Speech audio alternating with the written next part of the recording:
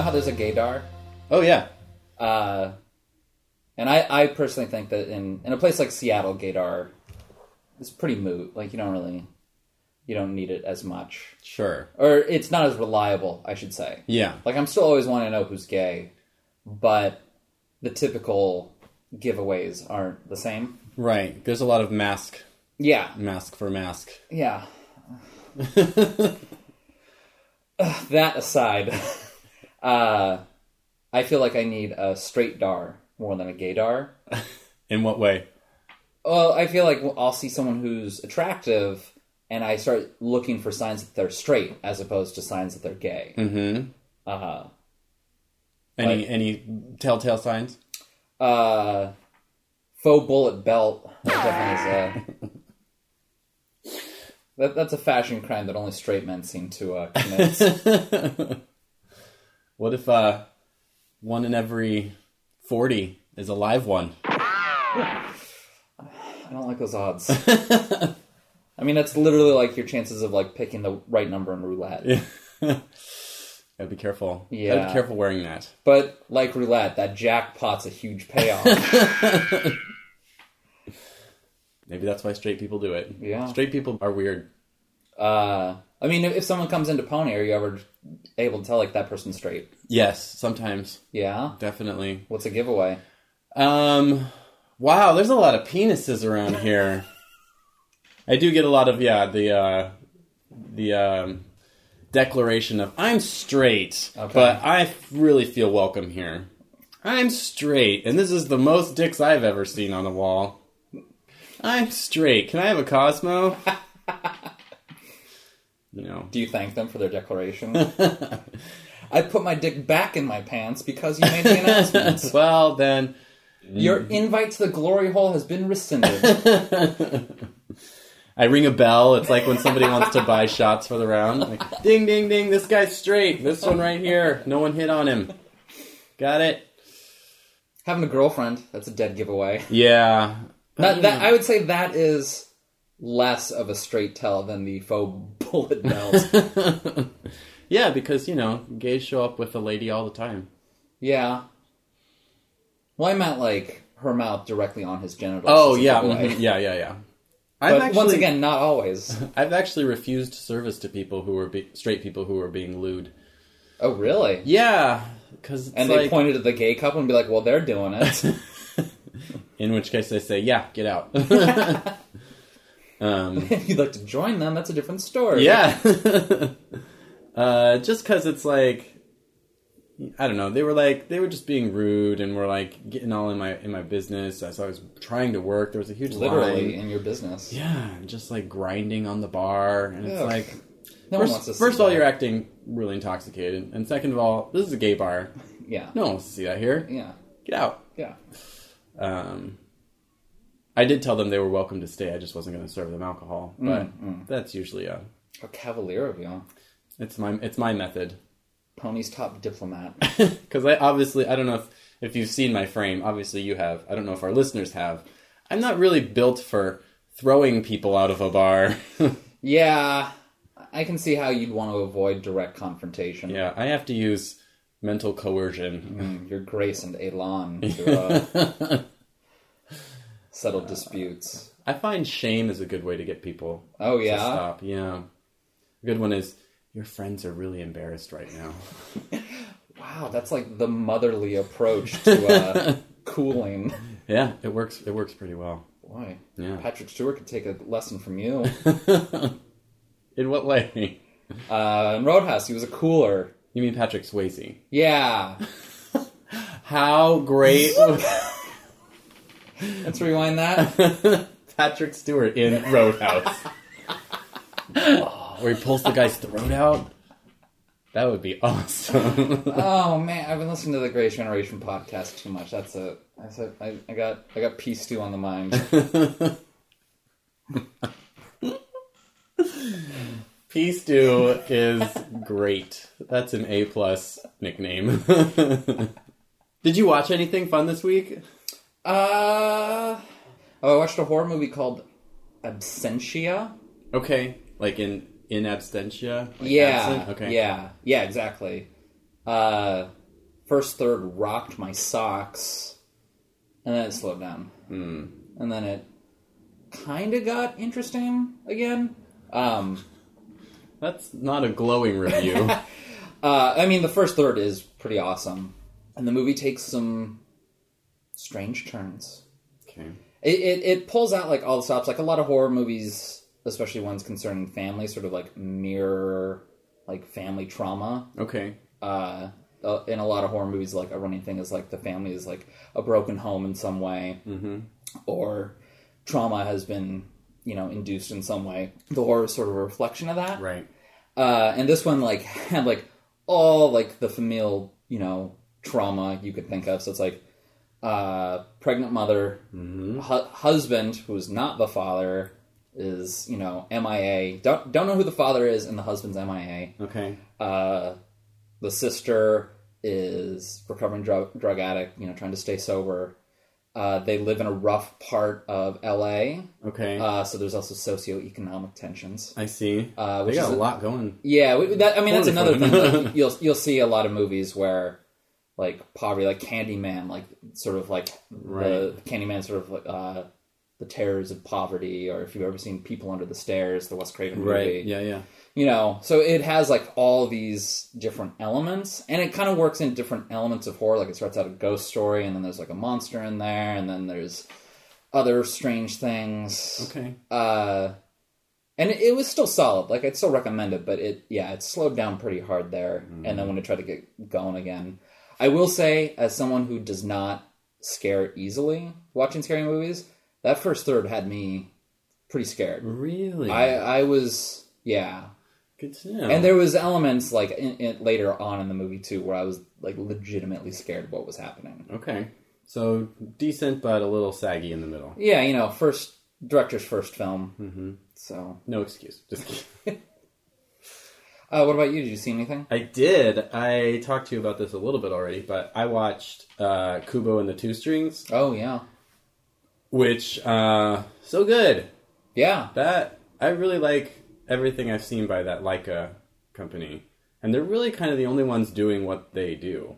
What makes them different from, say, Pixar or DreamWorks? It's stop motion. It's actually, being filmed. Okay. I mean, they blend in some CGI elements, but, like, I think pretty much everything that's moving and all the characters are stop motion.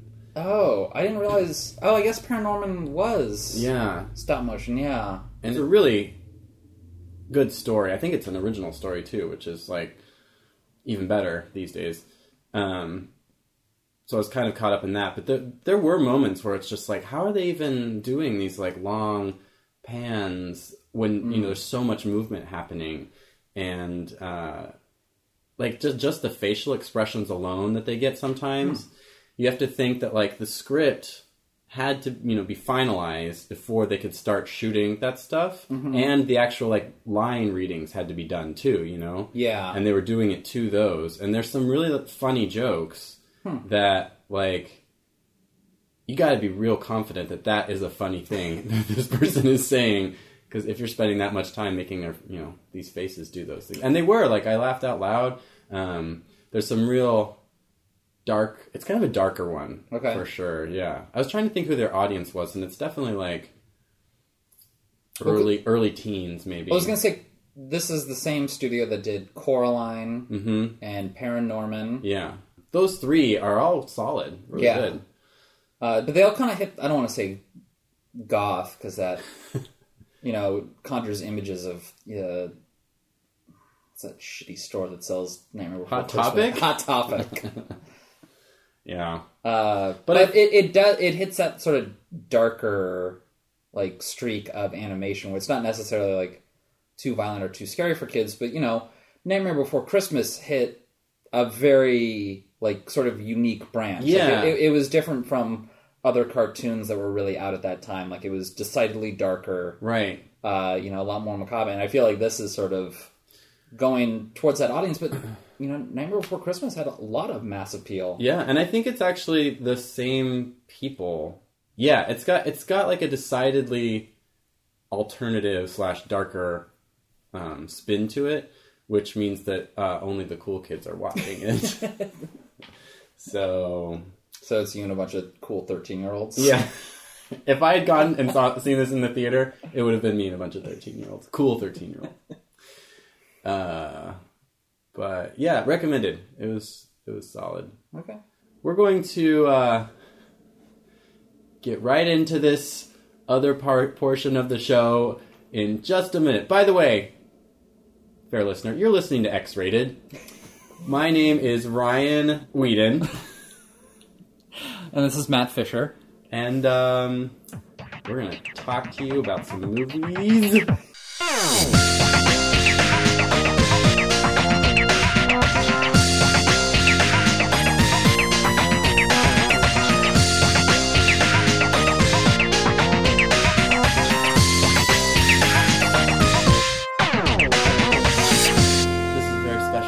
Episode. We have a guest. This is Bettina McKelvey, a lowbrow film connoisseur and a sketch comedy mistress. Is that right? That is perfect. Okay. Also, I would like the listeners to know that I am flipping my hair, like they can see me doing it.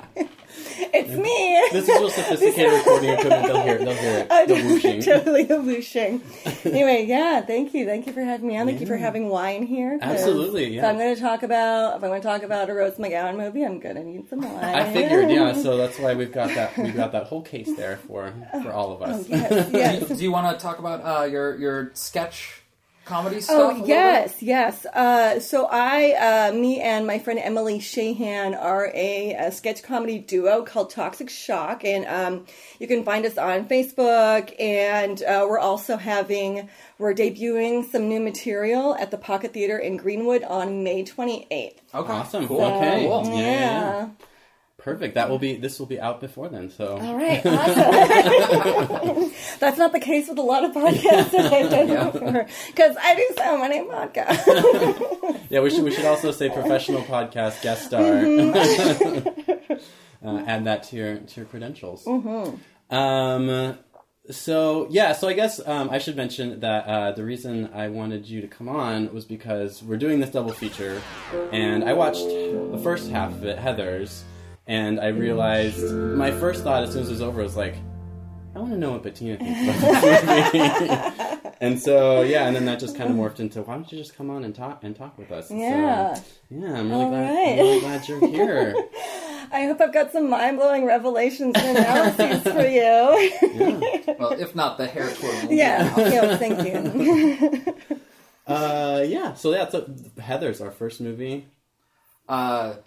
My top question, which I'm going to aim to our guest, I want to know, maybe my high school was just left out, but I don't remember girls or young women being so fashionable. Oh, okay. I thought you were going to say so, like, diabolical and evil. And no, we had those. But the fashion is incredible. I'm so glad you brought this up, because there's a scene where Noni, that's what we're going to call Winona Ryder. Okay, Noni. Noni and Christian Slater commit their first murder. Mm-hmm. And Winona Ryder Noni is wearing this oversized vest and then this gray thermal or something in these leggings, and it's like the most gigantic vest I've ever seen. Right. And I encourage everyone to revisit that scene at least, because it's one of the best. I was like screaming when she walked into Heather's room, and I was like, oh, this vest, it's like down past her knees. I've been looking on Etsy, like oversized vest, like would you Heather's? Call it like a vest dress? It was like a vest dress, yes, a vest tunic. Yeah, she looks amazing. Yeah, there are so many good outfits in that. Ugh. I saw a good like article I was reading when I was doing research to talk today. It was specifically about the fashion in Heathers, which is really great because they added just like a bunch of pictures of everything, and it really is. That costume designer had a lot of fun. Yes, and absolutely. How many of those pictures had shoulder pads in them? I would say a good 70 to 80%. I was watching it and I was like, God, women dress like linebackers. Like, oh yeah, no, it's definitely kind of like a working girl. I don't know if it was pre or same year as working girl. Okay, so that was like the zeitgeist was like no real difference between like young women's fashion and like Sigourney Weaver and working girls fashion. Yeah. I think that's and it was like the article's making this argument that it's like kind of setting them apart because like the rest of the teenagers look like regular teenagers. And it's like they're not setting fashion trends. They're like above fashion trends almost. You know, they're like cool. It gives them like a Disney evil stepmother vibe. True. Yeah. You know, it's like Cinderella's stepmothers are like walking through like the high school hallways. Yeah. And all of the Heathers and Veronica all have like a sort of like color palette. Yeah. Noni's, Veronica's, is blue. Heather Chandler's red. Other blonde Heather is yellow and like black. It's like Tweety. Yes. And then Shannon Doherty's green. Right. So I don't know. Maybe I'm not amazing for noticing that. Maybe it was kind of laying it on real thick, and I'm just like, I'm such an observant viewer. I'm seeing these colors. It took me until the second croquet match to notice it. I'll be honest. Oh, and the matching croquet balls. Yes. I mean, the color, especially in Heather's, like they really adhere to like a defined color palette. There's like the scene where they're going into like it's the girl that they poison with like the Drano. Heather Chandler, Heather Chandler. And it's like the kitchen and like the living area is all pink. Yes, yes. And Christian Slater is all black. Yes. Like trench coat. Yeah. Proto trench coat, like mass shooter. Yeah. Like before there were mass shooters. Yeah. But he sticks out like a sore thumb surrounded by pink like that. Like there's when they walk in, like he walks like all the way across frame, and it's like a windshield wiper going across. Oh, no, I love that. Yeah, then, I noticed that too. I noticed the decor of the kitchen like immediately. It's very striking. And then the Drano was so blue, right? And so like when she which is Noni's color, which is Noni's. Oh yeah. Oh, and Heather Chandler's bed frame is absolutely I missed it. Magnificent. It looks like the inside of a shell, and she's kind of. It's so great. They walk into her room. And she's like languishing in a red robe, and it's like the headboard is like this crimped like white satin that looks like the inside of like a shell, or it's pretty incredible. And just like she's sleeping like she's posing for like a smooth jazz album cover. Yeah, sort of like Roxy Music, maybe. Yeah, exactly. That's.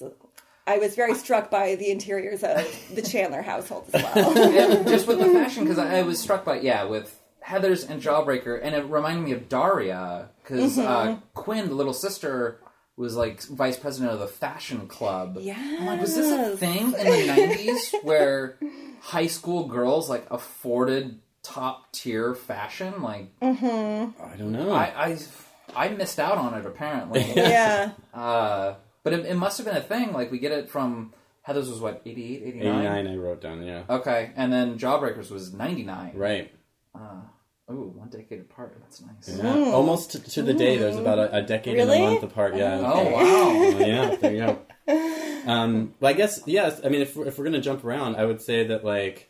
There's some wild fashion going on in Jawbreaker. Oh yeah. Oh my god. I specifically wanted to talk about Judy Greer, who plays Fern Mayo, is I think the fucking star of that movie. And I was shocked because she's not on the poster art. No, art. She's not. And I think that it's her movie. I think that she is the most dynamic actress. I think that her transformation, like they give her this makeover, so she starts out as like a Carrie White, that's a good potato sack, potato sack, clutching the books, heavy wig, and then they give her this like Jenna Elfman, like sassy, like Meg Ryan, 1997 haircut, and then like her outfits though are incredible. I'm thinking of one in particular where she has like a showdown with Rose McGowan in the bathroom, and she's wearing this like fuchsia pink, bedazzled, kind of like Elvis-ish femme suit with a hot pink crop top that says bitch. And I think she may be wearing a belly chain. She does wear a belly chain at one point. Really? Yes. I missed that. And the fashion in that is so good. Ferns or Violet, because she gets a makeover and becomes Violet. Her outfits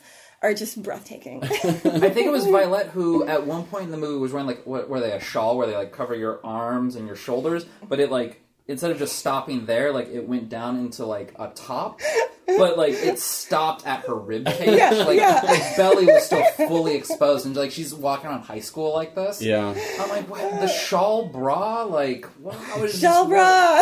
Like, I love it.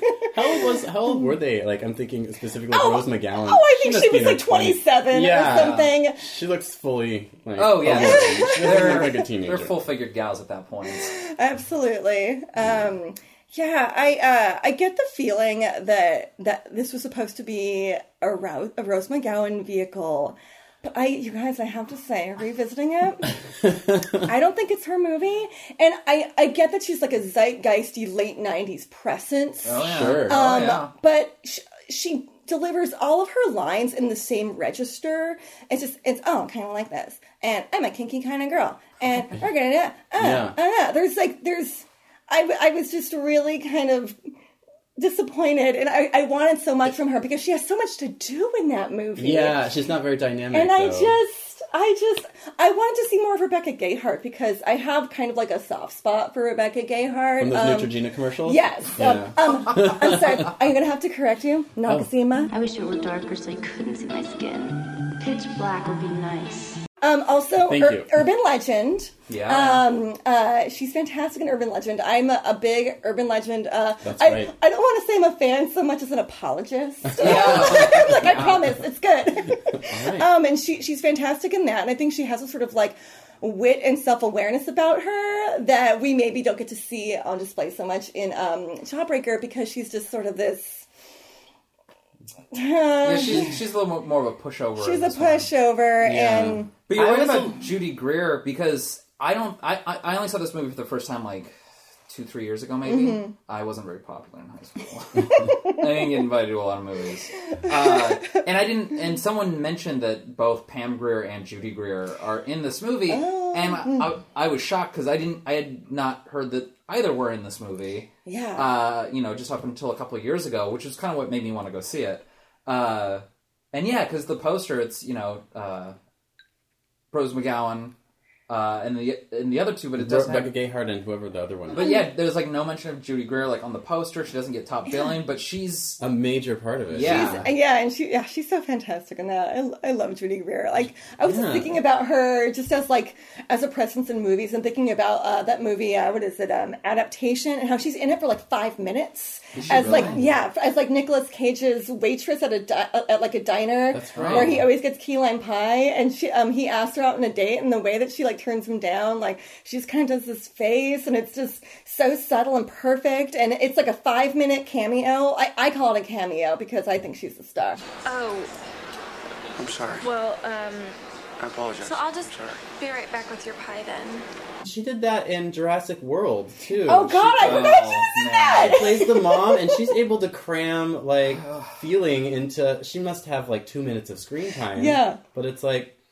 She's trying to balance it all, She's trying to take care of her kids, she's trying to be a career woman, like... Exactly. I felt her pain in those 2 minutes of on-screen time. I know, God, yeah. She's a workhorse.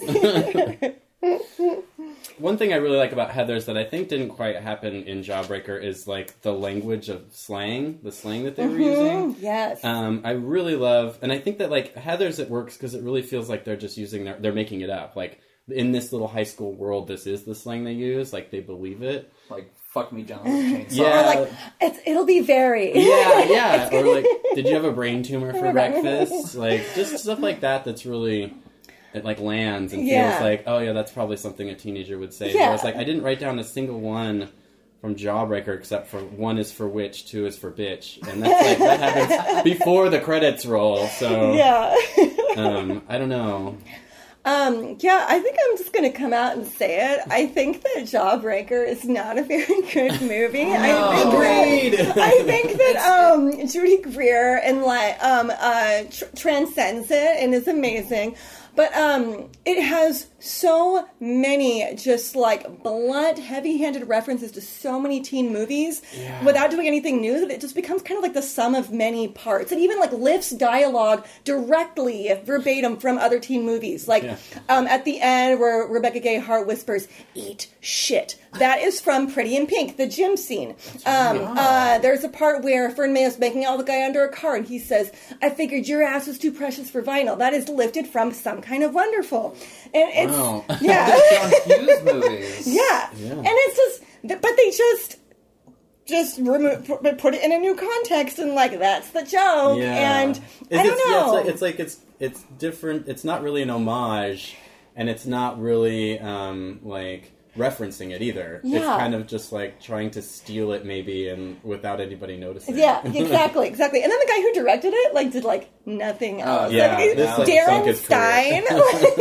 Whereas the director of Heathers, it's funny because I kind of feel like Heathers is the movie of like an auteur, like somebody who has like a distinct eye. But the rest of his career, I think his name's like Michael, I don't know how to pronounce it, like Lehman or Lemon. He was just kind of a director for hire. He did like Airheads, that Brendan Fraser. I remember seeing that on Comedy Central. Yeah, totally. It's definitely something you watch on Comedy Central in the middle of the afternoon. That movie was like, Brendan Fraser was the star, even though it had like Adam Sandler in it. Yeah. Like, that's how early 90s it is. Yeah, you're right. Exactly. Adam Sandler wasn't even a starring man yet. But yeah, it's odd to me where I'm just like, both of these guys like didn't really, they have these movies that are like very, at least like aesthetically very stylish and like distinct and like, but they don't really have a style beyond these The substance movies. isn't there with Jawbreaker. It really is like an exercise in style over substance. Yeah. Jawbreakers feels like the closing chapter of that type of movie. Totally. Like, I can't think of like a campy teen movie in that same, like, there are some like Jennifer's Body. Mean Girls? And Mean Girls no. definitely has that, like, you know, the Jawbreaker, like, slow-mo walk down the hallway of the cool girls. But, like, it's funny because then, like, Lindsay Lohan, like, falls into a dumpster with, like her feet, like... Right. I mean, it's something more like a comedy. Yes. Rather than, rather than a satire. It's not as scathing as these. These, like, Heathers especially has a dark streak. Like, it is kind of a mean, cynical, nihilistic movie. And I think Mean Girls at its core is kind of like growth and becoming they a better just needed to play lacrosse and then they stopped being mean. They just needed to participate in extracurricular activities and then they weren't so mean. Exactly. It's like the weirdest ending to an otherwise like kind of stellar movie. Yeah. But Heathers just keeps it like dark. Like the moral, there is no moral to Heathers. It's just sort of like makes you feel I did at one point, I wrote down a note watching it halfway through. I was like, okay, I'm starting to feel a little gross. Yeah, it's extremely nihilistic. And I think it's because it's like, it's a mirror almost, like holding one up. I was feeling gross about myself, I think, more than like watching the movie. So one of the reasons that I wanted to watch Heathers, I haven't seen it since high school, and I watched it in a class in high school. Like, I had a pop culture, like, awareness class. Oh my goodness, and I would love to watch that for school. Yeah. And I'm watching it now. I'm like, how did we watch this without, like, a permission slip? Right? There's the funeral scene where they're, like, all saying prayers over, like, the first victim. Yeah. And, like, the football player is like, Jesus, God in heaven, why'd you have to kill such hot snatch? It's a joke, man. Like, I watched this in high school. Yeah.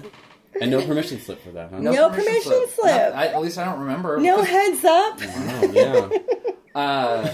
And I remember not really liking the movie in high school. But I think because it was like a forest from the trees sort of situation where it seemed too formulaic to me in high school. Like, I felt like they were just connecting dots. Like, I know where this story's going. I know what this is about. Because, you know, when you're in high school, everyone's like, if there's ever any violence, it's like all hands on deck. Yeah. Right. So, like, we were always, like, brought aware of, like, you know, if anybody says, you know, something like they're going to commit violence, you got to, you know, if you see something, say something, sort of thing. So when I watched it in high school, I was like, you know, this is just like an awareness video. Like, that's what it felt like to me. Yeah. But, I mean, that was 14 years ago that I've seen it, and I was one of the reasons that I wanted to do this is like it's been so long since I've watched it. I kind of want to like reassess it, and watching it now, it really was like a forest from the trees. Like I watched, I'm like, oh no, this was just like it was real. Like even though it's like bombastic and like things are sort of out of proportion, like the main center story still strikes as very real. I'm like, oh man, I had just no sense of sympathy, and I liked it better. This was my second time watching it too, and I liked it way better this time. This time through, even though it made me feel icky about halfway through. But I like its mean streak. I like that it's like not forgiving of any of these characters. Like Winona, you like when they're at the football player's funeral, and like Christian Slater's like, I wonder how he'd feel if his son was alive, and they start laughing. I love my dead gay son. Yeah, and then she turns and sees like the little girl crying. Yeah. It's like, this is really complicated moral ground now. You know, like this movie is really forcing you to examine like what is dark comedy. Yeah. And that little girl crying like changes the tone of that scene. Exactly. The dad like saying, I love my dead gay son, like we're laughing and crying at the same time. And then you see that like little girl, and you're like, okay, I gotta stop laughing entirely. Yeah, that there actually is sort of like real lives being touched by this violence. Yeah, and I even like because I hate Kurt and Ram, the football players, so much, and I think they just seem like vile sociopaths and like and total fucking rapists. I don't know if you guys remember, but the part after after Heather Chandler's funeral, where I'm going to call her Yellow Heather, where Yellow Heather and Veronica go cow tipping with Kurt and Ram, which never has happened. No one has ever tipped. I wrote that down, by the way. Cow tipping is a real thing. No, it's never. If there was, it'd be a million videos on YouTube of it. Yeah. It has never happened. Yeah. Good point. But yeah, after the cow tipping happens, it very abruptly cuts to this shot of like a very, very coercive like shot of like I forget which one's which, but Heather just being like pinned to the ground, and it's fucked up. And then the next day, like Kurt and Ram have told everybody that like they just like both shoved their dicks in Veronica's face, and I'm like, and I'm just thinking, I don't fucking care if those fuckers fucking die. And there's a part where, so after it happens. And Veronica and JD are in the car, kind of like processing the aftermath. Right. He says something like, Kurt and Ram had nothing to offer this world but like date rape and AIDS jokes, and I was just like, it's true. It's true. Fucking kill them. But yeah, I think that the scene where they actually do murder them in the woods, although Noni thinks that they are just they think of with blanks with Ich lüge bullets, which Ich lüge in German means I lie. Right. Oh, very clever, very Good clever. Job, and so I think one of them has been shot already by Christian Slater, and the other one is getting away because Winona Ryder didn't think that anything was. She's like whatever. Shot in his general and then she's left with this like corpse, and it's very striking. Like she's left with an actual like dead-eyed like bleeding corpse, and I'm like, oh okay. Okay, all right. So this is real, and this is like violence with consequences, and this isn't just like fun satire, and which is good black comedy, I think. Like because you're still like that scene when the cops, the stoned cops, come and like discover them. The first thing, I don't know. It's funny because it's like the whole mineral water thing. I thought was kind of stupid at first, but then it, you get the payoff when they find it, and they're like, out. And they were fags. But also, what's so funny is that they leave this evidence bag of their homosexuality, and they never point out that the bag itself is evidence. It is a Georgia O'Keeffe, like, oh, is it? There's a Georgia O'Keeffe painting on the bag. I'm like, okay, so you've got like mineral water in there, but it's in like a Georgia O'Keeffe bag. I didn't notice it until last night, and I was like, I'm going to bring that up. I'm going to talk about that Georgia O'Keeffe gift bag. I didn't notice that. Yeah, I didn't notice that either. I think it's a great example of dark comedy when the cops do come up and show up and like say like, oh, the mineral water thing, because it's like, it's sad first of all that the cops would think that, but then it's funny because it's like, oh yeah, the mineral water is like a sign of being gay at this time, you know? Like, Yeah. I don't know, it's definitely a laugh because it's horrible situation. Yeah, which exactly. Is, I think, what dark humor does best, I guess. They go, oh my god, they were fags! Oh, the humanity! Yeah, oh, the humanity. And the late 80s had a very strange, naive relationship with mineral water. Yeah. There's another movie, it's with Leah Thompson and Andrew Dice Clay, and it's called Casual Sex, ? Casual sex? And it takes place in like a health resort. And there's our listenership can't tell the face that I'm making right now, but it looks like you just took a bite of something that was something sour and putrid. Not expired, but was. Casual Sex, ? Casual sex? And I believe it also stars Victoria Jackson, who was like...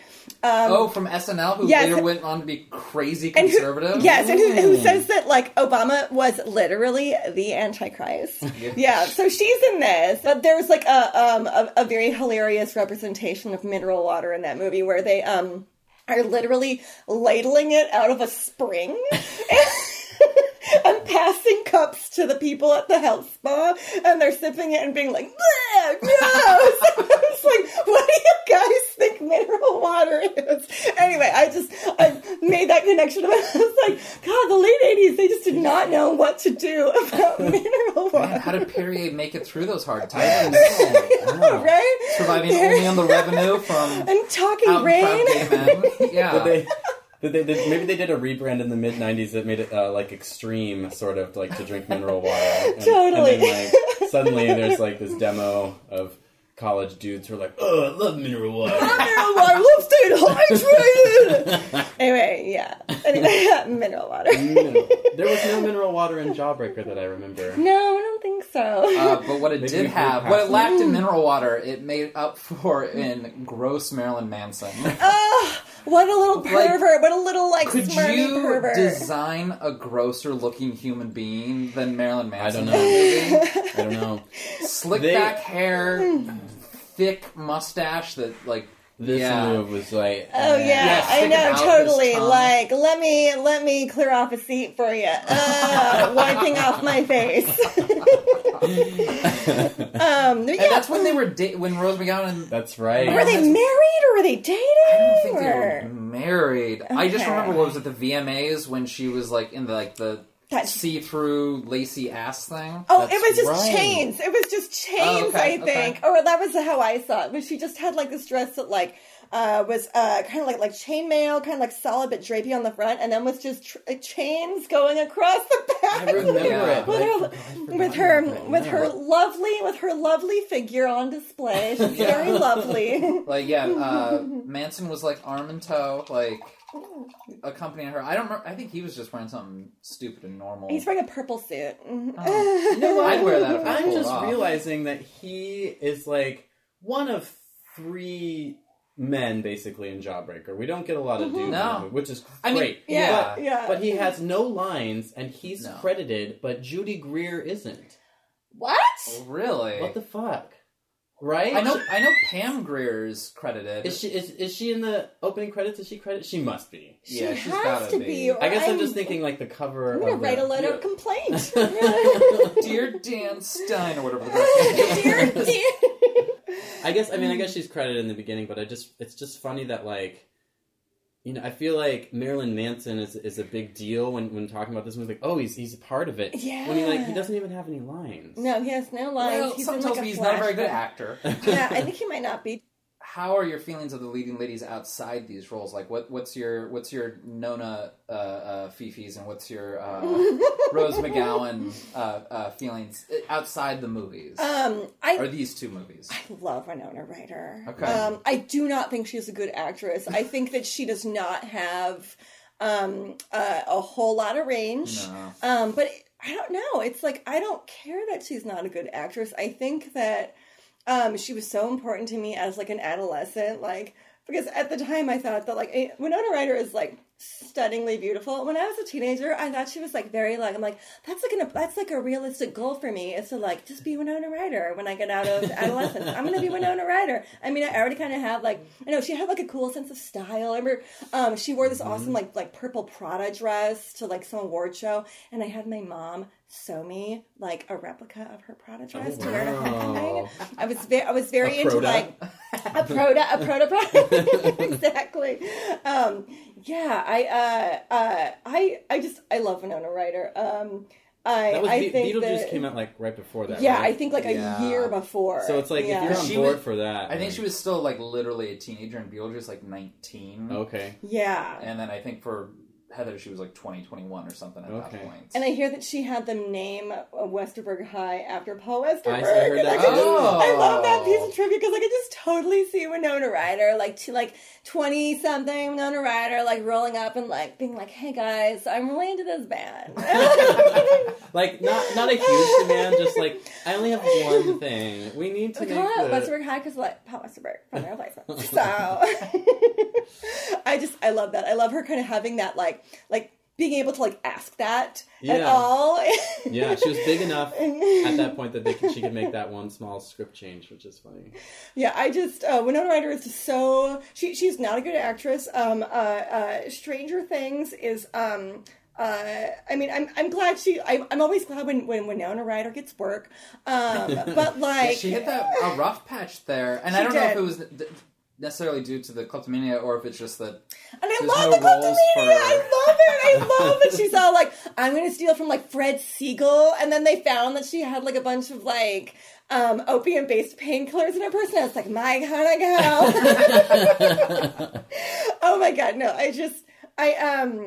I remember like watching Stranger Things, which I did not like that show that much. I had the same kind of issues with it that I have with Jawbreaker, where I'm like, you're just making references and people get excited when they can identify them. Totally. I think what I like about Winona Ryder is that her acting skills are at like the same level as mine. Like she plays a grieving mom the way I would play a grieving mom. Like in Stranger Things, when they tell her that they found like her missing son's bicycle, and this should be like a very like pathos-filled scene, and she just kind of scoffs and rolls her eyes a little bit, and she goes, "So was there like blood on it or something?" And I was like, "That's how I would do grieving mom, Noni." Yep, you got it. That this is more inconvenience. Yeah, totally. Do I have to come get the bike? Yeah, totally. I'm like, all right, Winona, just think about if you had a child. I guess I just want to see her play a mom because I was like, I can't see it. And then I was like, oh no, it's just her being Winona. It's great. I want to say, and then good on her for being able to like make that transition, because I think there's a lot of like, that's hard for ladies to make that from like young, roles such as these, and then like transition, keep being an actress. And then like I feel like the official transition was in Black Swan, and I feel it was very deliberate to have her playing like an aging ballerina. Yeah. And so it's like Natalie Portman is being this, she's like, well, I'm the new indie waif ingenue, and like I'm taking your place. And I think it was very deliberate, but I'm so glad that Winona was game for it. I would say either that or when she played Spock's mom. I was going to say, don't mention that. All right, feelings on Rose. I kind of lost track of her. I don't know. I want to like her. I feel like she was kind of supposed to be like a gothier, like Shannon Doherty type. Actually, while I was watching Jawbreaker, I was like, I feel like if this movie was made just 5 years earlier, they would have had Shannon Doherty. Yeah, maybe. She couldn't get out of her charm contract. Yeah, exactly. Holy shit, hold on. Did Rose McGowan replace Shannon Doherty on Charmed? I don't think it was a or at least not like a direct like. Because I don't remember them being in the same replacement. I think it was like maybe as like Shannon Doherty would like had a foot out the door. Like we need to introduce a new character. Oh my god! I should, for the record, I have never seen a single episode of Charmed. I have not either. I just know what the cover art looks like, and I'm like, oh my god! There's one where Shannon Doherty's in it, and then there's one where it's Rose McGowan. Could this be like the missing link between the two movies? Like, is this like a headcanon thing where the two movies are like linked somehow? Oh my god! Fan fiction. that might be one thing that blinds me with Jawbreakers. My love for Rose McGowan might blind me a little bit. Yeah, because I feel like she's the bitchy queen that like I know I would be if I had the figure for it. Yeah. If I had like Rose McGowan's body, I'd act just like she does in Jawbreaker. Oh yeah, I really do. Okay, so one line I really do like from Jawbreakers when they're like at lunch with Violet and they're telling her not to eat blah blah blah, and finally when it's all like settled, she goes like, I better never have kids. I have like zero patience. That's a good line. Yes, no, that is a really good line. I like about Jawbreaker, I think they kind of dive into like the politics. Like with Heather's, it's almost like incidental. It's like they cut a big one down and like three little ones grow in its place. Right. Yeah. Where there's like with Jawbreaker, it's more House of Cards. Like it's more cunning and by design, right? And there's more intention to the sinister deeds in this. Yeah. Where Heather's is like unintended consequences. This is like by design. Like Judy Greer, once she like tasted power, she wanted all she could get. Yes. And watching Jawbreaker this time, I felt at first I was like, oh, Rose McGowan didn't really get her comeuppance. Like she kind of got off easy. But then I thought back to that food conversation. How, like, they don't eat because just, like, the idea of eating conjures up images of acne and grease and things like that. And then, like, at the end, she gets that picture taken of her where she's all ugly and her highlighter's running and her hair's blown back and I don't even know what fan was on her. But I was like, oh, no, she's being immortalized in her most ugly, period in her life. Or her ugliest moment.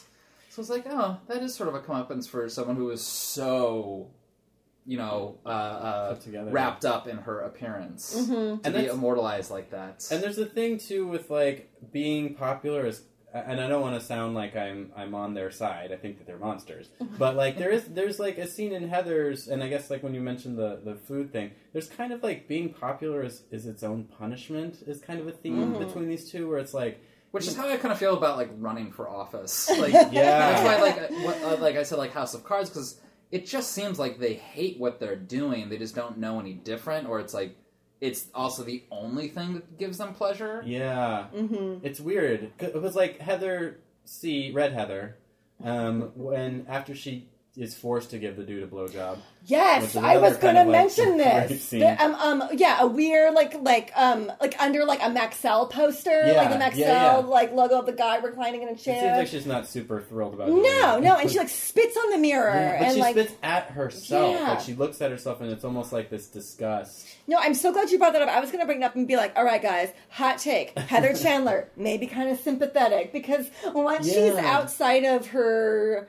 Outside of high school, and she's been setting up like a college party. She's just like as disempowered as like the people that she torments because like the real hierarchy of like the real world is like men can just fucking like make you give them blowjobs and you notice in the college scene she's not wearing her scrunchie of power. She is not wearing her scrunchie of power. Yeah. It's loose. She's taking a risk. And then.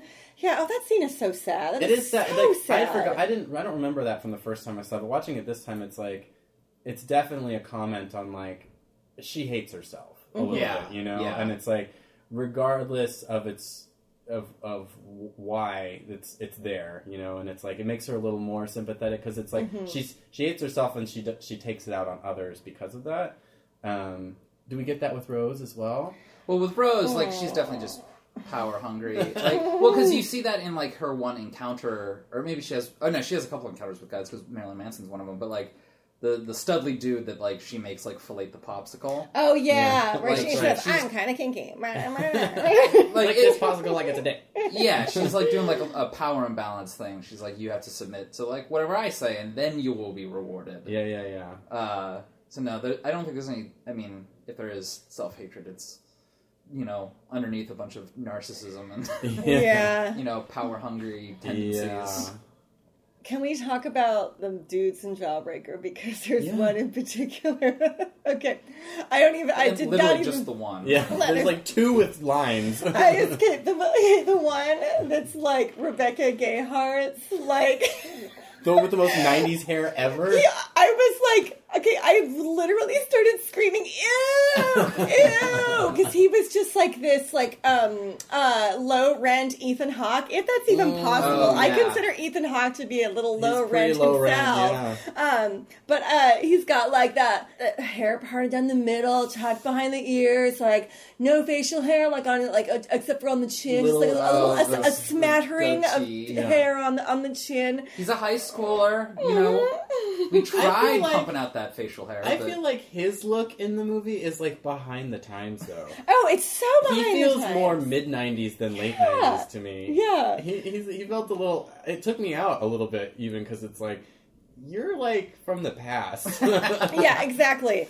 No, and like late 90s, the fashion Jawbreaker is definitely doing that like 90s does 60s sort of thing that was very big in late 90s. Like, Rebecca Gayheart's fashion in Jawbreaker is very kind of like 90s to 60s mod. She's got like this immaculate hair that's kind of flipped out. She's got like big sunglasses with pink frames and like a headband on and like a little like powder blue jacket with like a mandarin collar. I definitely noticed that also a little bit with Judy Greer, not quite so much because I feel like hers is like very a little more Liberace, very flamboyant. But yeah, they definitely. I think that Rose McGowan's kind of doing a sort of Russ Meyer Valley of the Dolls. Interpretation. Actually, now that you think the about fashion's really like the best part of Jawbreaker. It's very exciting. I mean, I will give that movie an A+ for style. Like, and Imperial Teen. Yeah. Oh, the soundtrack is so good. The soundtrack is amazing. Imperial Teen, Veruca Salt. It's There's so good. many good ones. Yes. I mean, that might be one thing. Is like Jawbreaker might just like hit like my nostalgia sweet spot, like that I don't even know existed. Yeah. The soundtrack is good. I was like 14 or 15 when that movie came out, so that might just hit like a specific period in time for me. But yeah, it's like I hear, you know, woohoo, and like I am instantly like transported back to like a specific time and place. Yes. Yeah. But not to the time and place that Jawbreakers takes place in, because I don't know what high school they're going to. I saw Imperial Teen open for Chivo Mato in like 1998. It was amazing. Sounds great. That sounds really 90s, but it sounds great. It's very 90s. Yeah, I guess the thing I was going to say is like, it felt a little bit sometimes like they were just trying to get to the next song, you know? Oh, totally.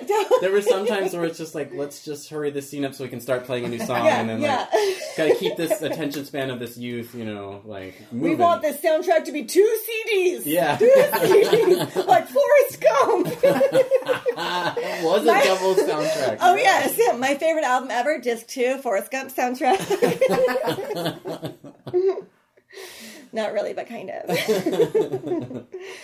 I was kind of like half-heartedly taking notes during Jawbreaker, and I wrote down the words "ghost nipples" because it's the part where they've like staged the accidental murder of their friend as like a murder rape, like just for fun. Yeah. Like, the one weird thing about Jawbreaker is that there's like,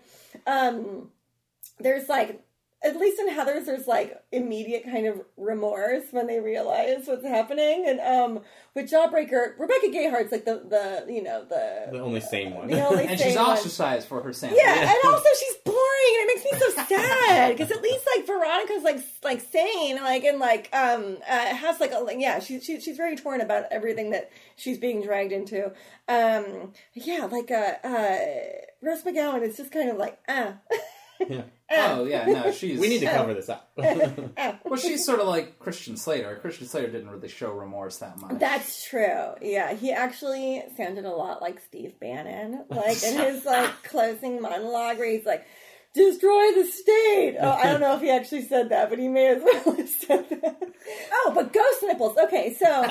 They've staged a rape murder, and word has gotten around the school and gotten to the families.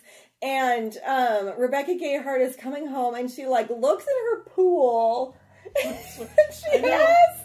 She has like two I believe it sounds like Mazzy Star. There's like a really just sort of like excruciating acoustic Mazzy Star-ish song playing, and she's looking in her pool, ostensibly having like a flashback to when Liz, the girl that they have killed, was in her pool. Right. And she's just standing in the pool, like, with a camisole on and no bra, with, like, erect nipples, and it just seemed so... Looking a lot like Neve Campbell coming out of the pool in Wild Things. Yes, exactly! Yeah. And I was like, is it really necessary to have her erect nipples? It confused me with, like, who is this movie made for, like, the male gaze? Yeah. Not the GAZE, not GAYS. It's obviously made for the male gaze, GAY. Well, do you think they purposely made, like, do you think there was, like, prop people being like, let's keep those ice cubes coming?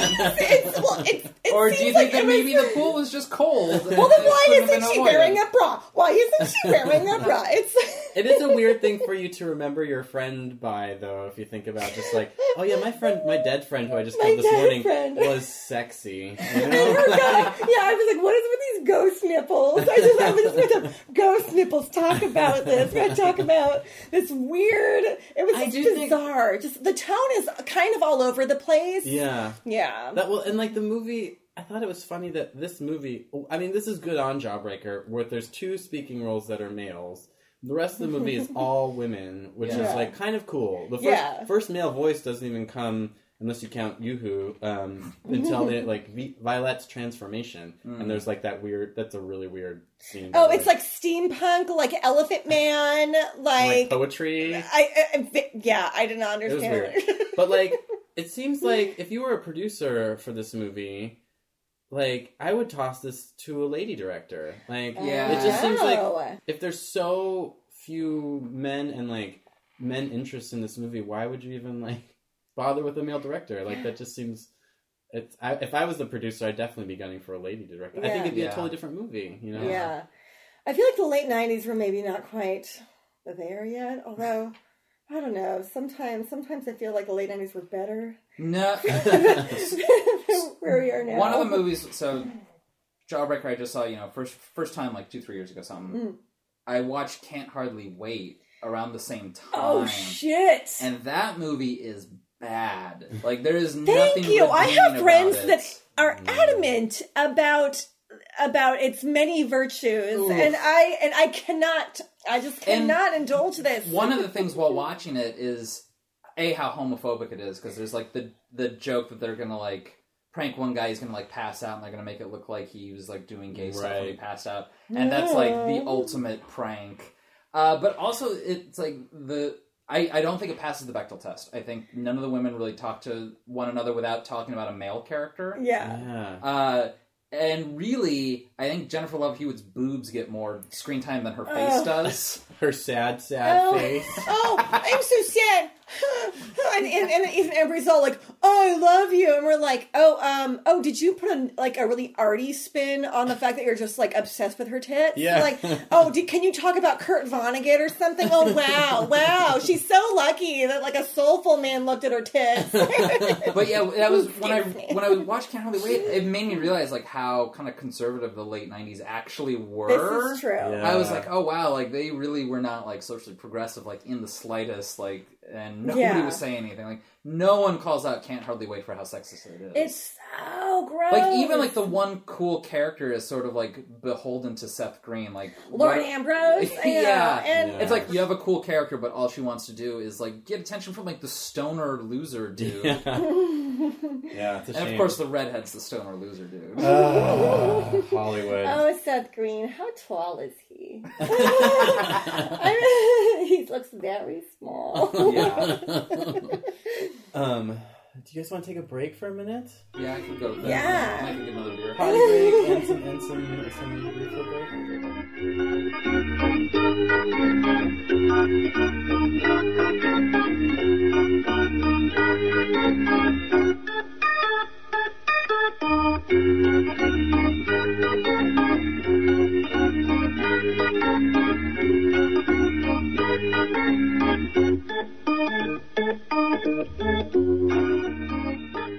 Okay, Batman Forever I kind of love because Debbie Mazar's in it for like That's a second. right, yeah. I love She's Debbie Mazar. Spice. Yeah. Debbie Mazar should have been in Jawbreaker. Jesus. Yeah. She would have been a good addition. I love Debbie Mazar. God, what if she was just like the counselor or something. I know. Although Carol Kane, oh my god, we didn't even talk about Carol Kane. That's a great jumping off point.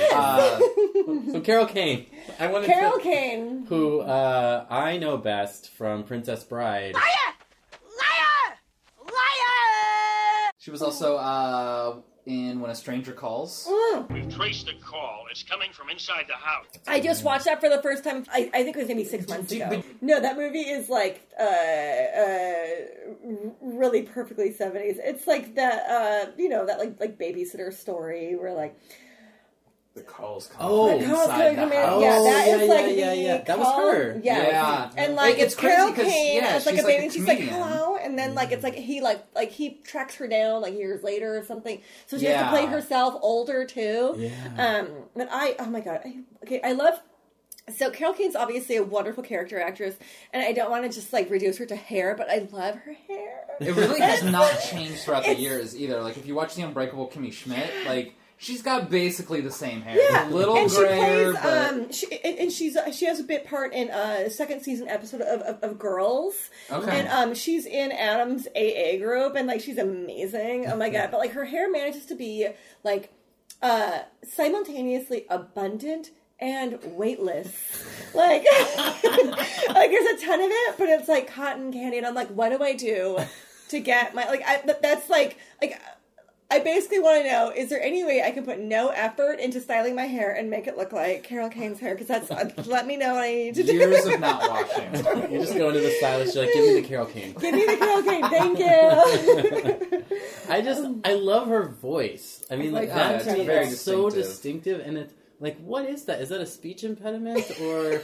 Is that an accent? I can't tell. It's like the most New York accent you can get. Yeah, and she just can't. Like she's never left Brooklyn. It's so, I don't know. It's like as soon as you hear that voice, you just know who you're listening to. And I guess while we're talking about guest stars or cameos in Jawbreaker with good hair, Pam Grier's hair is pretty wild. I mean, I don't think Pam Grier ever stopped being like awesome head to toe. Yeah. Oh my god, yeah, She definitely... She's kind of a bad cop in the movie, though, now that I'm thinking about it. Well, she doesn't solve anything, if I remember. She definitely takes Rose McGowan at her word, but she is a terrible actress in all ways. Even though Carol Kane's like, oh no, her mom called and said that the girl was sick and couldn't come in that day. Like, she never investigates that line. No. She's just like, actually, we've got this dude, and there's like semen stains on the, you know. I do have a question about, like, the sex, like how Rose McGowan was like trying to make it look like a murder rape, and so she gets Marilyn Manson to come over to like bang her on the bed. Yeah. Yes. How come her fluids aren't everywhere? Yeah. Why aren't her pubes just like littered over? Why? Yeah. Why isn't it just like a smattering of pubes, like a smattering of hair on the chin of Rebecca Gayheart's Like, does she manage to like get boned by Marilyn Manson without like perspiring or shedding a little skin? I mean, I would definitely break a sweat if Marilyn Manson leaned over. It just seems like sloppy police work all the way across the board here. Definitely. Oh, there are a couple other cameos that are just like nothing cameos. A cameo from PJ Souls from Rock and Roll High School and Halloween, among other things. And then William Catt, who plays Tommy Ross in Carrie, because that movie has a lot of Carrie. Jawbreaker has a ton of Carrie references. But seriously, so they're credited. All they do is walk in as Liz, the murdered girl's parents, and go, Liz. And that's it. That's right. It. Jawbreaker does kind of have that feel that's like, oh, there's a bunch of cool actresses or actors and actresses who are just kind of hanging out. Let's see if we can find a role for them real quick. Yeah. And then, there's another parent played by Jeff Conway who plays Kinnicky in Grease. So they're just kind of trying to they're just they're casting a wide net of like how many movies with teenagers in them can we somehow kind of reference, and it's but the cameo where all they do is say Liz. It's like I'm like, oh, do they just wake up PJ Souls? We're like, you have to go on this. William Catt, come on. He's like, okay. I'm ready. It's like shoving craft services in his mouth. Piper Laurie's in it, but as uncredited librarian. I guess there's not so much in Heather's, although the friend that Noni invites to play croquet, that was like Betty her friend. Finn. Yeah, Betty Finn is Martin Sheen's daughter. What? I want to say, yeah, something weird. She's related to like the Estevez Charlie Sheen group. She's like their sister, I think. Interesting. Yeah. Yeah. So, I mean, I don't know if that's a cameo thing or what. Or if it's just another I don't know actress. if it's a cameo of all we can say is she's like tertiarily related to the Sheens, maybe? Maybe. We'll have to verify that. We do a lot of fact checking on this podcast. Well, we say we need to fact check. I don't think we've ever corrected ourselves. Like Patrick Stewart being in Roadhouse. Yeah. What? Oh no, he is not in that movie. That's our fact checker. Fact checked. I wanted to talk about the scene. I feel like the grown-ups in Heather's are really depicted as kind of dumb, which is like how a teenager feels about like adults in general. I feel like they're just kind of like, you guys are awful. The only moment that I noticed where adults really get their just dues is when Veronica's mom is like... When teenagers complain that they want to be treated like human beings, it's usually because they are being treated like human beings. And then she goes right back and is like, more pate? More pate. Like there's this moment where she flips the switch almost and is just like, you're not special. Like, life sucks. Yeah. Get over it. And I liked that moment a lot. This is the one where one of the Heathers comes in and is like, ooh, pate. Yeah. They have pate at Veronica's house all the time. So much pate. So much. And then her dad is just like, well, somebody tell me why I read these spy novels. Because you're an idiot. Because you're a dad. Oh, that's right. You just too. Or like JD's dad is also depicted as like some weird blow up sociopath. Psychopath. Oh my god. Crazy.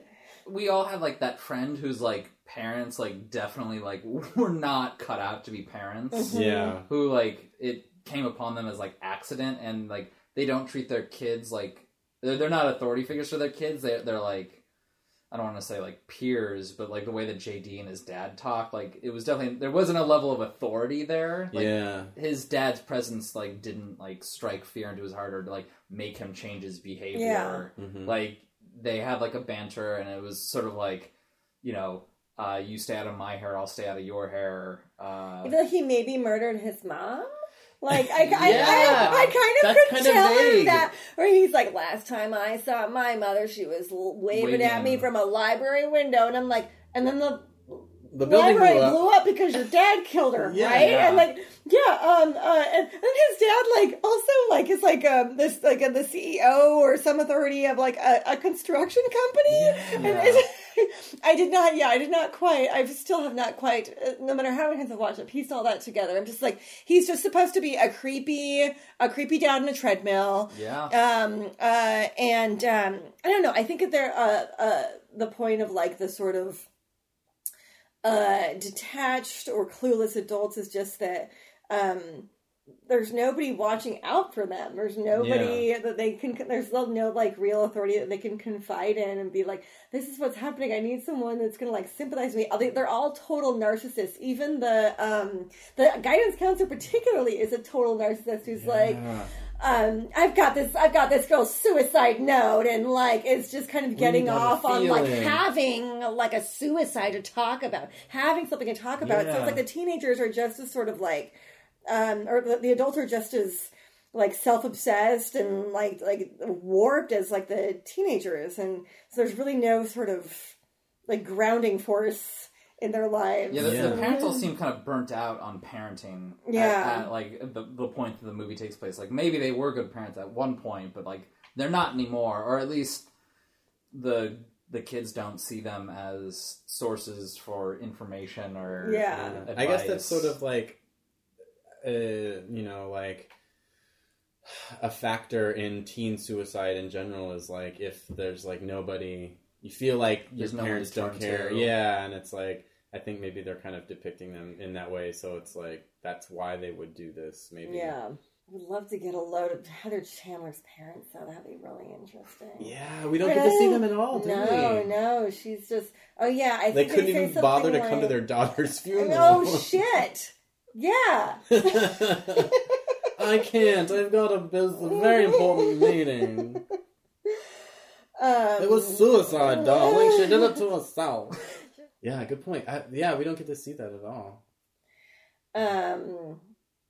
Yeah, I'm trying to think of other sort of striking things about the grown-ups in that, other than their just total, like, myopic self-obsession and narcissism. Yeah, they're not big influences in the parents or in the kids' lives. Yeah, they're all in like the periphery of the kids or the teenagers. And it's funny, maybe it works in a way that makes you sympathize more with the teenagers than with the adults, because they're sort of on their own. I'm definitely many years out of high school, I'm going to say. I'm not going to say how many. But in order to get into that mindset, it helps kind of to be like, adults are dumb. I'm sympathizing with these guys, and this is how they feel maybe about adults, even not necessarily how they are, but just because you do feel like adults don't understand when you're a teenager, And so I think that they did a good job with that. I also really like the line when she's like, "Stop patronizing us like a bunch of bunny rabbits," and the dad goes, "I don't patronize bunny rabbits." And they're like, "We've provided for you guys materially, and that's it, right?" Yeah, you don't need emotional support, do you? Yeah, but then we're also talking about a different movie if suddenly the adults are really engaged in active parents that are concerned for their welfare. You wouldn't be able to make it work. All right, knowing what you know about Christian Slater, or JD, the character, not the actor, would you or would you not still bang that? No.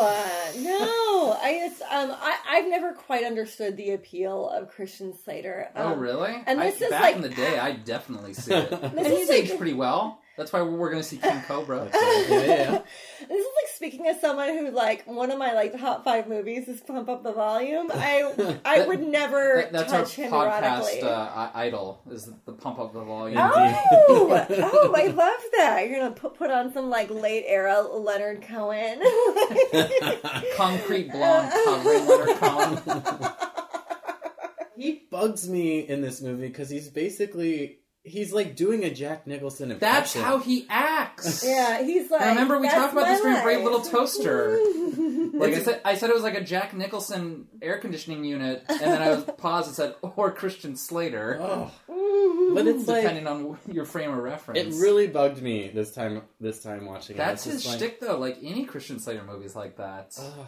I guess I've never really noticed it before, but just narrow your eyes, do your little nasally thing. Maybe always sound like you're trailing off at the end of your line, and oh god, pause at just the right time. No, he just had that perfect head of hair the whole movie. I will admit, though, looks wise, there are definitely some stills from the movie I was going through today where I was like, yeah, he's very cute.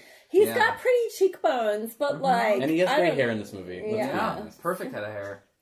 I always felt like when I was growing up, it was do you like Christian Slater or do you like Johnny Depp?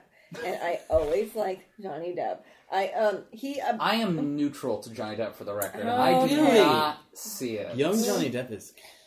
Oh my god, I saw Crybaby in the theaters. Oh yeah. And I think it I had no chance for anything but being attracted to dudes. Was that your sexual awakening? Yes, yes. Well, the beginning, because he is cute when he gets killed in Nightmare on Elm Street because he's wearing that sweater jersey, but with a midriff sweater jersey. His film debut. Yeah, that was his film debut. Yeah.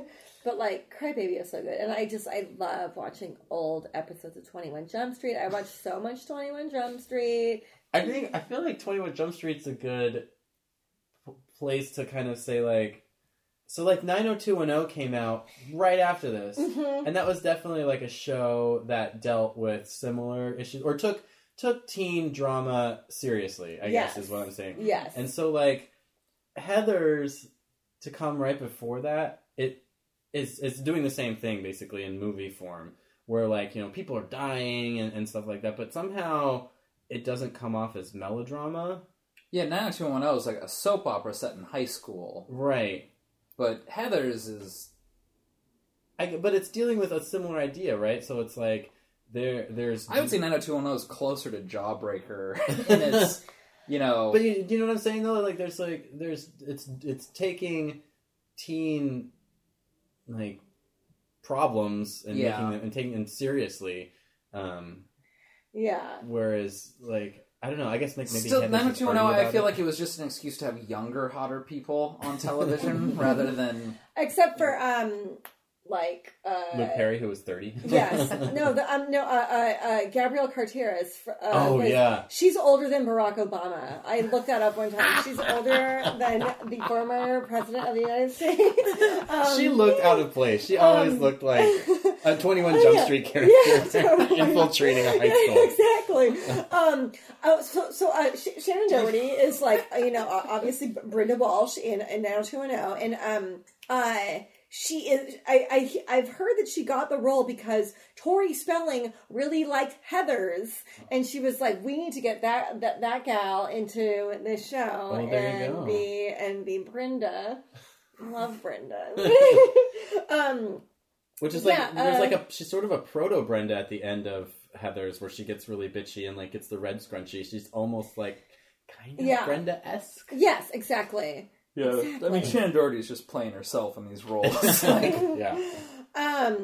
But yeah, going back to what you were saying about like 90210 taking like teen problems kind of seriously, I feel like the melodrama of early 90210 is not very self-aware, and I think it reads more not so much as a soap opera, but as like an after-school special. Yeah, and I think in later seasons when they kind of, I think, get a little sexier, a little saucier, then I think it starts to resemble the sort of Heathers vibe a little more. Yeah, I was going to say, maybe I'm thinking of Melrose Place. Oh my God, I love... And that show is, like, boring as hell for the first season, but second season is, like, magnificent. As soon as Heather Locklear shows up, it just... Yes, and then, like, Laura Layton, I'll do a whole podcast of just me talking about Melrose Place. I love Melrose Place. What if we did a podcast where we watch episodes of Melrose Place and talk about it? I would love to revisit that show.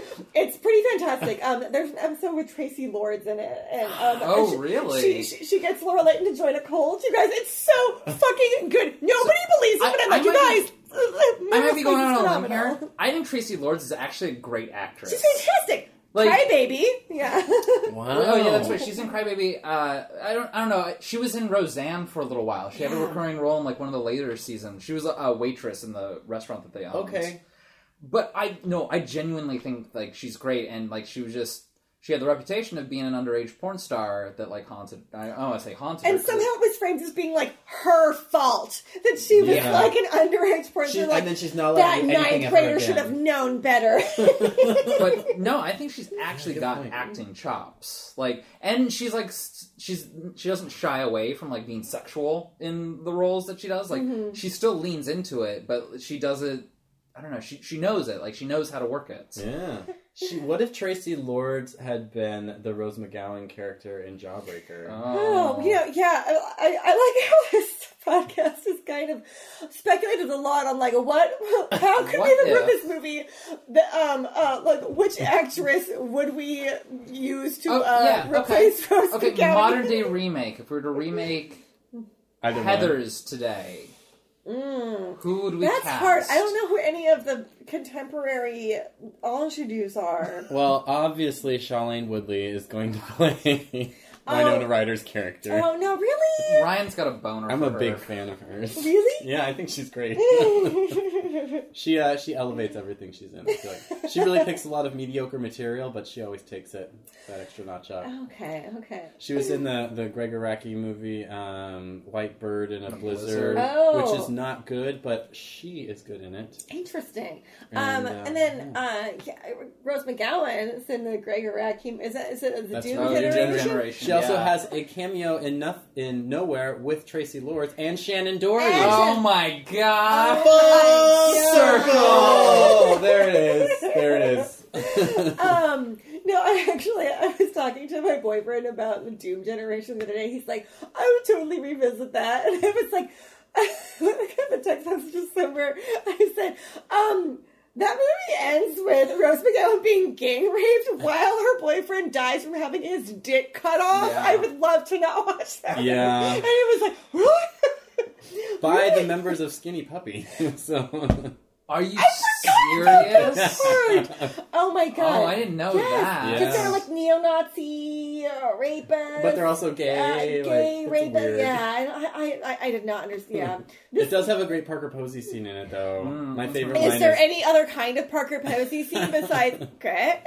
Good point. I don't know. Parker Posey's like Shailene Woodley, where it's like she picked a lot of lame movies to do. She's incredible. She's an incredible talent.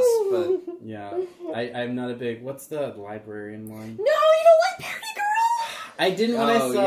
That one's no Party Girl's.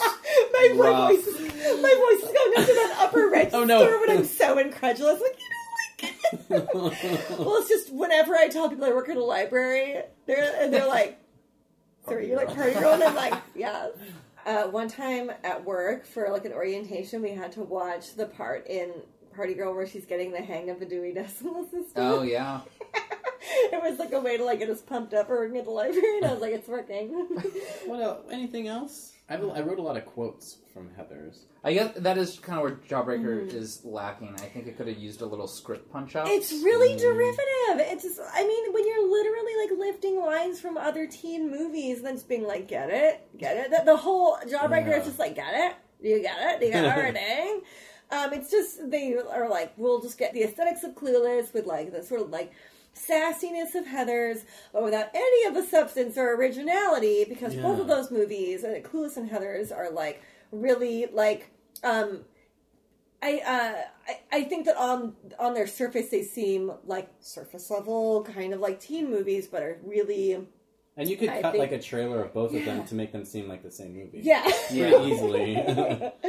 But yeah, Jawbreaker just really, like, I'm glad it's out there. I'm glad it exists. I think that it definitely captures something about the late 90s. Yeah, it really, like, conglomerizes, like, all, like, the late 90s trends into, like, one movie. Yes. Like, I can't defend it because I know that it's not a strong movie, but there's just certain aspects of it that win me over. Oh, sorry. I didn't mean I was just going to say, like, I love the fashion in that movie. Ridiculous as it is, it seems, like, so out of proportion to, like, the reality of that movie. Yes, exactly. You know, I love Rose McGowan. The soundtrack is just, I love, you know. I think it's a great exercise in style. I love the final scene where she's getting pelted by corsages. Yeah. And it's in slow-mo, and, like, you know, she just goes for it, and her face gets all weird looking, and she's just pulling at her face. Yeah, and it looks great. It looks scary and weird. The first time I saw this movie 100 years ago, I think I was just hungover and stoned and just like I just need something. It's exactly the circumstances under which you should be watching. Exactly, it's a great movie for that because it's light. It's like it's beautiful to look at. It's great, and so I just remember seeing that last scene and being like, "This is a really good movie." And then this time going through with an analytical mind, kind of feeling like this scene is so unearned. Like, it's so cool on its own, but it makes no sense, really, in the whole, like, rest of the movie that we've had up to that. Like, it's like, this movie is not good enough to have this ending on it, you know? Like, it's too bad. Also, did you guys realize there's a flashback in Jawbreaker about part of the movie we've already seen? Like, Rebecca Gayhart's explaining what happened to her boyfriend, and it's like we get a flashback. It's like, we watched this already in the movie! I know exactly. That happened less than an hour ago. That's definitely tailored for, like, that's how our attention span from the late 90s worked. Hey guys, remember what happened at the beginning of the movie? We're about 2/3 through. I thought that was weird. Yeah. I think what bothers me about Jawbreaker, though, is that it thinks it's... Oh, it's being more clever than it is. It thinks it's so clever, and... Yeah. I don't know, maybe, like, to late 90s audiences, it kind of was. I don't know. But, yeah, I watched Heathers last night right after Jawbreaker, and I was just like... Oh, you did it the other way around. Yeah, I just, like, immediately was struck by how much more sort of, like... I don't know, it felt more artful. It felt like... It feels original. It feels original. It feels like this is like... I mean, the dialogue isn't realistic, but it's at least like shit I haven't heard before. Like, even like after watching a million movies, this movie in like from the late 80s feels like witty and dangerous and unnerving and fresh. I mean, it's not a world I love going into. Like, it's funny that movie becomes so beloved by people who have seen it so many times, because it's like, it makes me feel icky. Oh, it's not like a good mood movie where I'm all like, I'm like, it's gonna be fun. Yeah. Because I definitely think that it does not let the audience off the hook with like this sort of voyeurism of it, and it holds a mirror up to people in general. Yeah.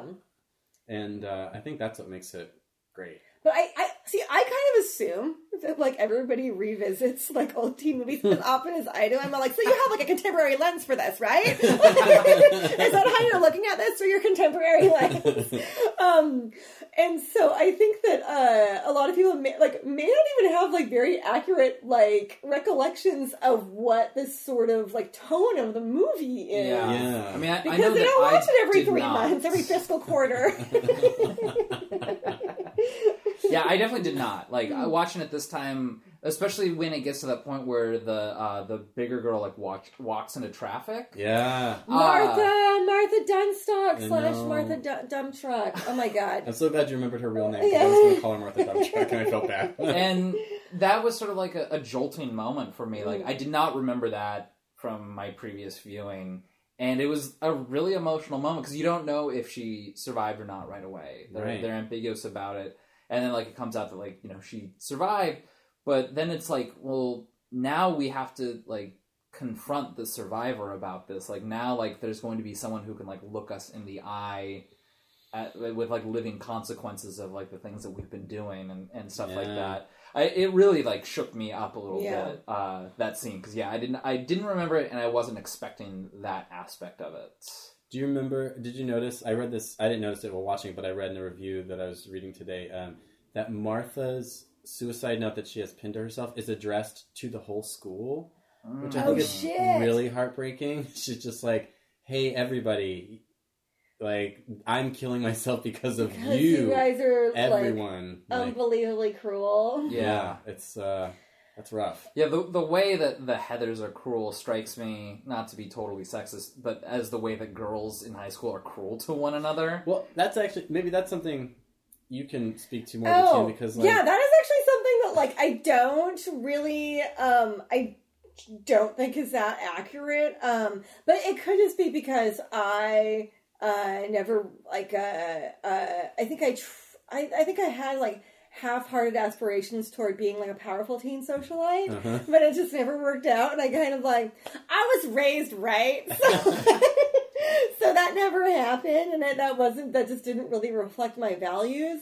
I guess, I don't really remember. Do you remember girls being like that though? Like, or did you see it? Okay. I think that, maybe middle school, like, a little bit, but I feel like we were all, like, I honestly was way more scared and intimidated by, like, the boys in my school. That's something that I've always kind of struggled with, like, you know, Mean Girls and Heathers and all this. I'm like, I don't know if we've just told ourselves that teenage girls were that cruel, and secondly, that female cruelty is that traumatizing, or if that's just a thing that, like, dude directors want to do. It's like, I don't know. I think it kind of goes to, like, the men may fucking force you to suck their dicks, but girls can be, like, really mean. And I'm like, I just feel like, I don't know, man. I kind of, isn't there, like, some, like, Margaret Atwood quote that's like women are scared that women's scared that men will kill them, men are scared women will laugh at them, and I'm like, that's hilarious, because one thing leaves you dead and one thing just leaves your feelings hurt. Totally. I don't know. Like, you can kind of transcend social trauma and just be like, well, fuck it, who cares? Yeah. But, like, I don't know, like, being, like, scared for your physical safety is, like, kind of an intense thing. Yeah. But, you know, even, like, Clueless and Mean Girls, it takes, like, the sort of Jane Austen, like, game theory thing where, like, they manipulate just the immediate situation in front of them. And, like, you know, like, in Clueless, like, that's all she does. It's, like, you know, she's got the Emma thing going on where she just, she like... has good intentions. Yeah, I mean, she has good intentions. no, she doesn't want to hurt anybody. She just wants this stoner girl to hang out with this guy who wears turtlenecks who's missing his Cranberry CD. Yeah. No, I mean, in Clueless, like, it's definitely, like, she's trying to use her powers for good. Yeah. But, like, in Mean Girls, it's sort of the same. Like, they use, like, like, their powers for evil in that one. But all they needed was the cross. Remember? That's all they needed was the cross. No, that is totally true. I just as a gal who did survive adolescence and I did see like some sort of like I don't want to say diabolical because that's hyperbolic, but just I've totally seen like manipulative, manipulative like a behavior and from Carrie's from that way girls. too. Yeah, like the popular. But all of that seems Karen so Allen. insane to me. Yeah. It seems so insane. I'm like, oh my god! Like I do not I relate to Heathers as like a satire. I do not see it as like accurately representing like adolescent female behavior. I do not relate to like an adolescent like a social world where like there is no like love or solidarity among women. Maybe I've been really lucky, but like I just that is like one of the things that like one of the things I did like about Jawbreaker was how Fern and I wish I could remember Rebecca Gayheart's character's name, but they end up kind of like becoming kindred, like realizing that they're kindred spirits, and they have the same sort of moral compass, and want to like bring down this girl who's like just kind of like callously trying to get away with murdering somebody. That's a low bar. That's a low bar as far as like morality goes. Like, you know what? You and me, we're two peas in a pod. We won't stand for murder. We don't stand for tacitly condoned murder.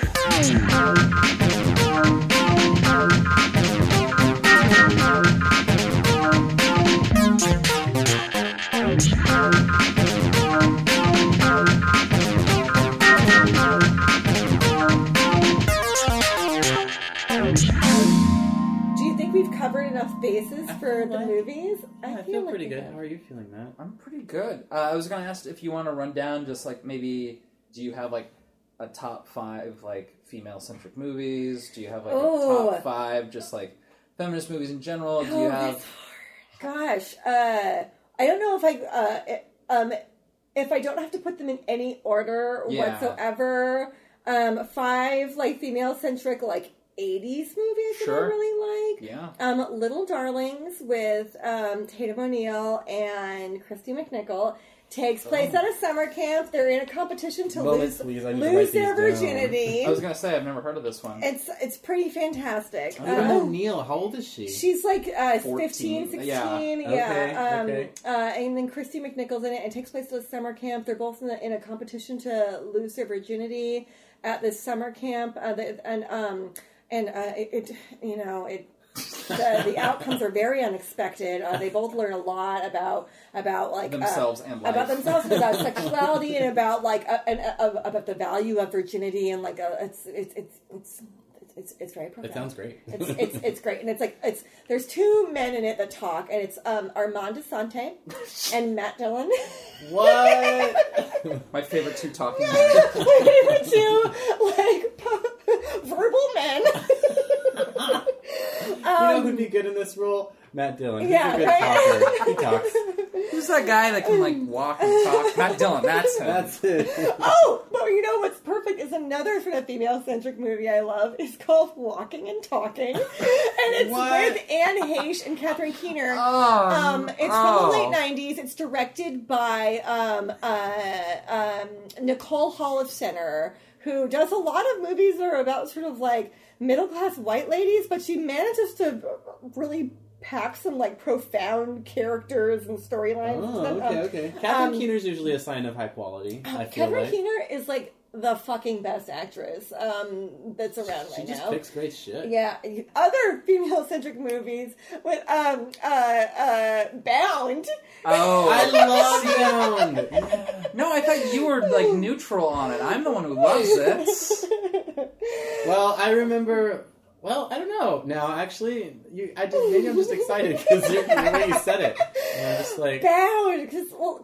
I almost made you rewatch it because I love that movie so much. Maybe and you were like, It's such like it's definitely like... She's a plumber, right? Not Gina Gershon, but the other one. No, Gina Gershon, Gina Gershon's the plumber. And then okay. Jennifer like the Tilly is groundskeeper. like this a gangster's mall who's all like... Yeah. Her like adorable little Jennifer Tilly voice. I just love her in that. I want to give the casting person like a lot of credit for thinking Gina Gershon could play a plumber. Yeah. Why not?